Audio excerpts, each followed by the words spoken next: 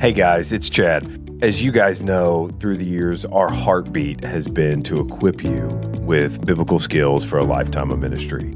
And we are so excited to add another resource in your bag that you can use as you guys are out there on the front lines doing ministry. And so this week we have launched kannakuckinstitute.com/resources.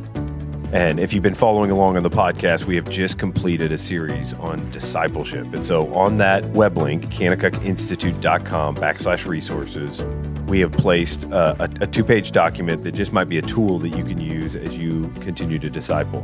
As well as that, we've also put a two-page document on the Bible overview. So many of y'all remember the Bible overview project you did, and we wanted to just put some tools in your hands so that you have those available as you all do ministry. And we want to thank you for joining us for the Kanakuk Institute podcast. We're so ready to continue to share this resource with you so that you can walk faithfully with Jesus and make a difference in the world for him.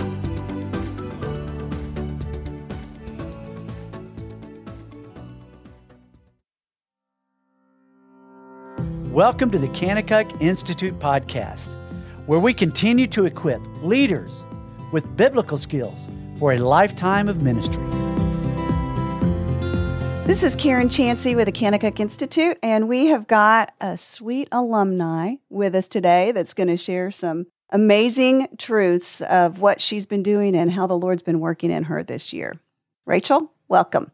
Thank you. I think sometimes a lot of our alumni will leave the Institute and really desire to share just the good news of the gospel, but maybe are a little nervous about what that looks like. Could you maybe share a few things of what you've seen out there and questions people have in a hurting world?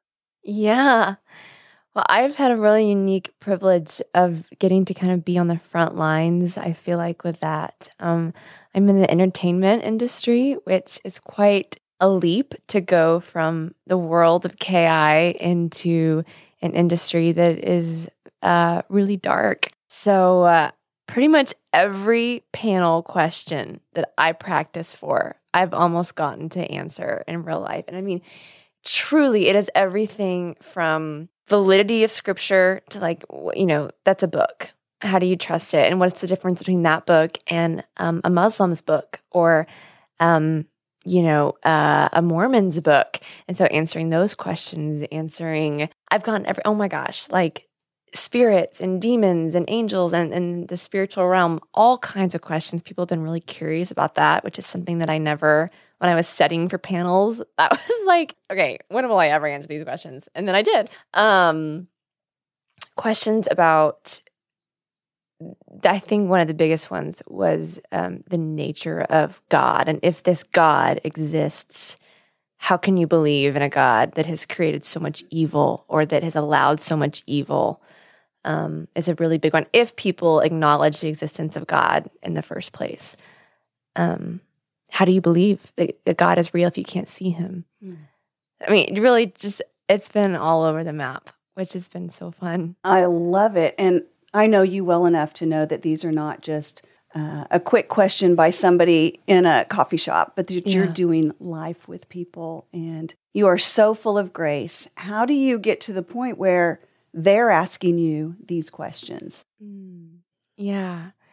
It took a lot of relationship building. And specifically with this past few months, I was on tour with a show. And so I got extended close-up, intimate time with these, they couldn't really escape me. And I also couldn't escape them. I was doing life and I was living in hotel rooms with these people. And so it took really probably 2 months almost in this situation of just trying to be a really good tiller of soil and ask really good questions to get to just know their heart and where they were coming from. And it was cool because I think the more I was able to just kind of see little glimpses of their heart, it was almost like the Lord was just kind of revealing okay, this is the road.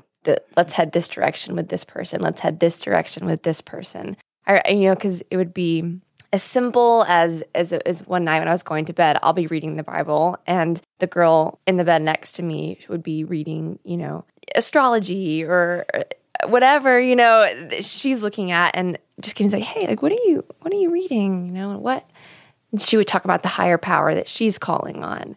And it was a really clear direction as to, oh, okay, let's go in that. Let's go there. Or someone else, we might be outside and looking at God's creation and just being like, wow, like, guys, like, how do you think this got here? And then someone will answer something in a very specific way. And then, oh, okay, that's the direction we're going with that. And so I think being a really good question asker and relationship builder was really key this summer. Absolutely. And you are, I know firsthand, a master at that. Mm-hmm. And I will also say, I know that those opportunities are over, but are those people still in your life? And what's your plan for that? Yes, that has been one of the sweetest parts about this is I think when I left the tour that I was on a few months ago, I was so kind of sad because I felt like I had been able to make so much progress just through the Lord and through the Spirit with these people. And then it was like, okay, done, never see them again. And then what's been amazing is that the last contract I was on, several people just reached out and 2 girls from my cast ended up coming to visit me. And both of them wanted to come visit with the intention of talking about the Lord. And it was 2 girls that had absolutely zero, like, I'm just so not interested in anything, they would say religious or spiritual. And they're coming with questions. And it is just obvious that even in the last 3 months when I wasn't with them, the Lord has been just stirring their heart. And they're coming in with great questions. And we've got to walk through scripture. And even, one girl lives on the other side of the country and we got her a Bible. And so now like we'll meet regularly and we'll get to walk through scripture together. And never in a million years would I thought that would happen, especially not after that tour that I was on, because I just kind of thought that would be done. And then the Lord's just continuing to say, nope, we're still good. We're still going.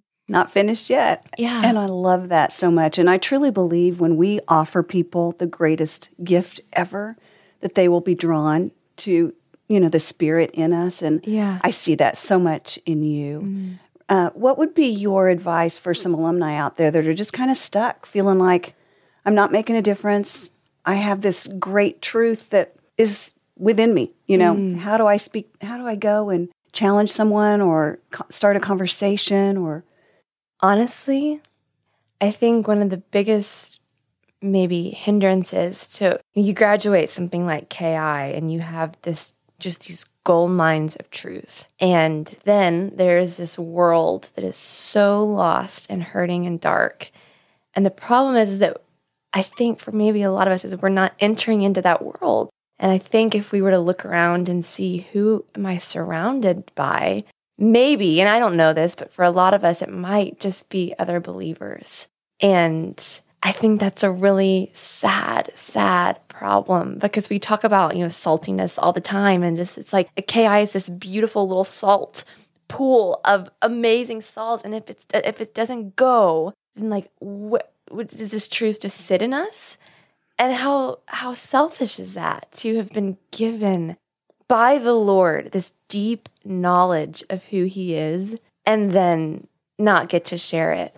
So I think we have to radically enter into spaces that are not comfortable for us. And we have to step into pockets where people do not believe in the Lord and it's uncomfortable and it's scary. And that just might look like inviting people into your home. Maybe it's not going out into some crazy industry, like I've been in, but I think that's a problem. And I think that we get to really be radical in the way that we choose to change that, if that is the case in our life. Absolutely. And just love people. Yeah. Invite them over with the purpose of loving them. Yeah, right. Be the aroma of Christ. Because, they'll notice. They will notice. And it's so evident in you and in your heart and in, just the way you love people so well. I've never, ever heard you say anything derogatory about anyone. Your heart is to just love them with the love of Christ. And that is just an encouragement, I think, to all of us and to all of our alumni to hang in there. God's given us the greatest gift ever, and we want to share that. What would you say would be, maybe this is a generalization, but what do people in the world tend to believe about the character of God? Okay. Well, for my experience here within the entertainment industry, I think it's two things. It's either there's no way that I want to believe in a God because everybody, especially in our culture, in our day and age, in my generation, wants to be their own God. That's a massive thing that I have run into, because if there were a God, that would say a lot about humans and our relation to him. And that's, to a lot of people, offensive and not the life that they want to live. And so it's either that, or it's, well, if there is a God, then he's either hateful and judgmental, or maybe he's a God. And how do you even know it's a he? I get that all the time, Mm-hmm. Maybe it's a woman. Maybe it's just this being. There's no absolute truth. And how do you step into that? Okay. I think, actually, I'm so glad you asked that, because this is something that I wanted to say. Something I have realized is that the gospel is offensive. 1 Corinthians says the word of God is foolishness to those who are perishing. And I've never experienced that more than the last probably year of my life, because it is really hard to sit in front of someone who thinks a very specific way and is very aggressive and is very assertive in their opinions, and to be able to stand on absolute truth, because they'll say, my truth, this is my truth, and you can believe your truth and they can believe their truth. But then to say, guys, there is one truth. It is the truth. And that is offensive, because people want to say, well, you can't tell me that. You get to have yours and I get to have mine. And to be able to stand on the truth is not popular opinion. So that is big. And it's also, it's not easy to tell someone about the depravity of man when they think that all humans are good. And how could you tell me that I am bad at heart? Because I am loving and I am kind. And to be able to talk to someone about man's sinful nature, offensive. Or when I get a question a lot, about afterlife. I literally was asked one time, well, am I there to And there was this moment where I was like, oh God, what do I say? Because, it was like, yeah. But how do you say that to someone when you're looking them in the face? And there's an absolute truth here. So when people ask those questions, it takes relationship building, and it takes them earning trust to be able to say the hard things. But then I guess the challenge and my encouragement and what I have learned is that when it comes time, because it will, for the hard thing to be able to be said, once you have earned a platform for it, we get to be courageous, and we get to not shy away from what we know to be truth, and we get to just say it. Absolutely. And how would you encourage just alumni out there that are just, they left KI, they're just doing their thing? What encouragement would you have for them? Man, I would encourage you to be radically courageous. We get to be courageous. We are sitting on the back of the Lion of Judah. And this word, while we get to apologetically defend it, does not need defending.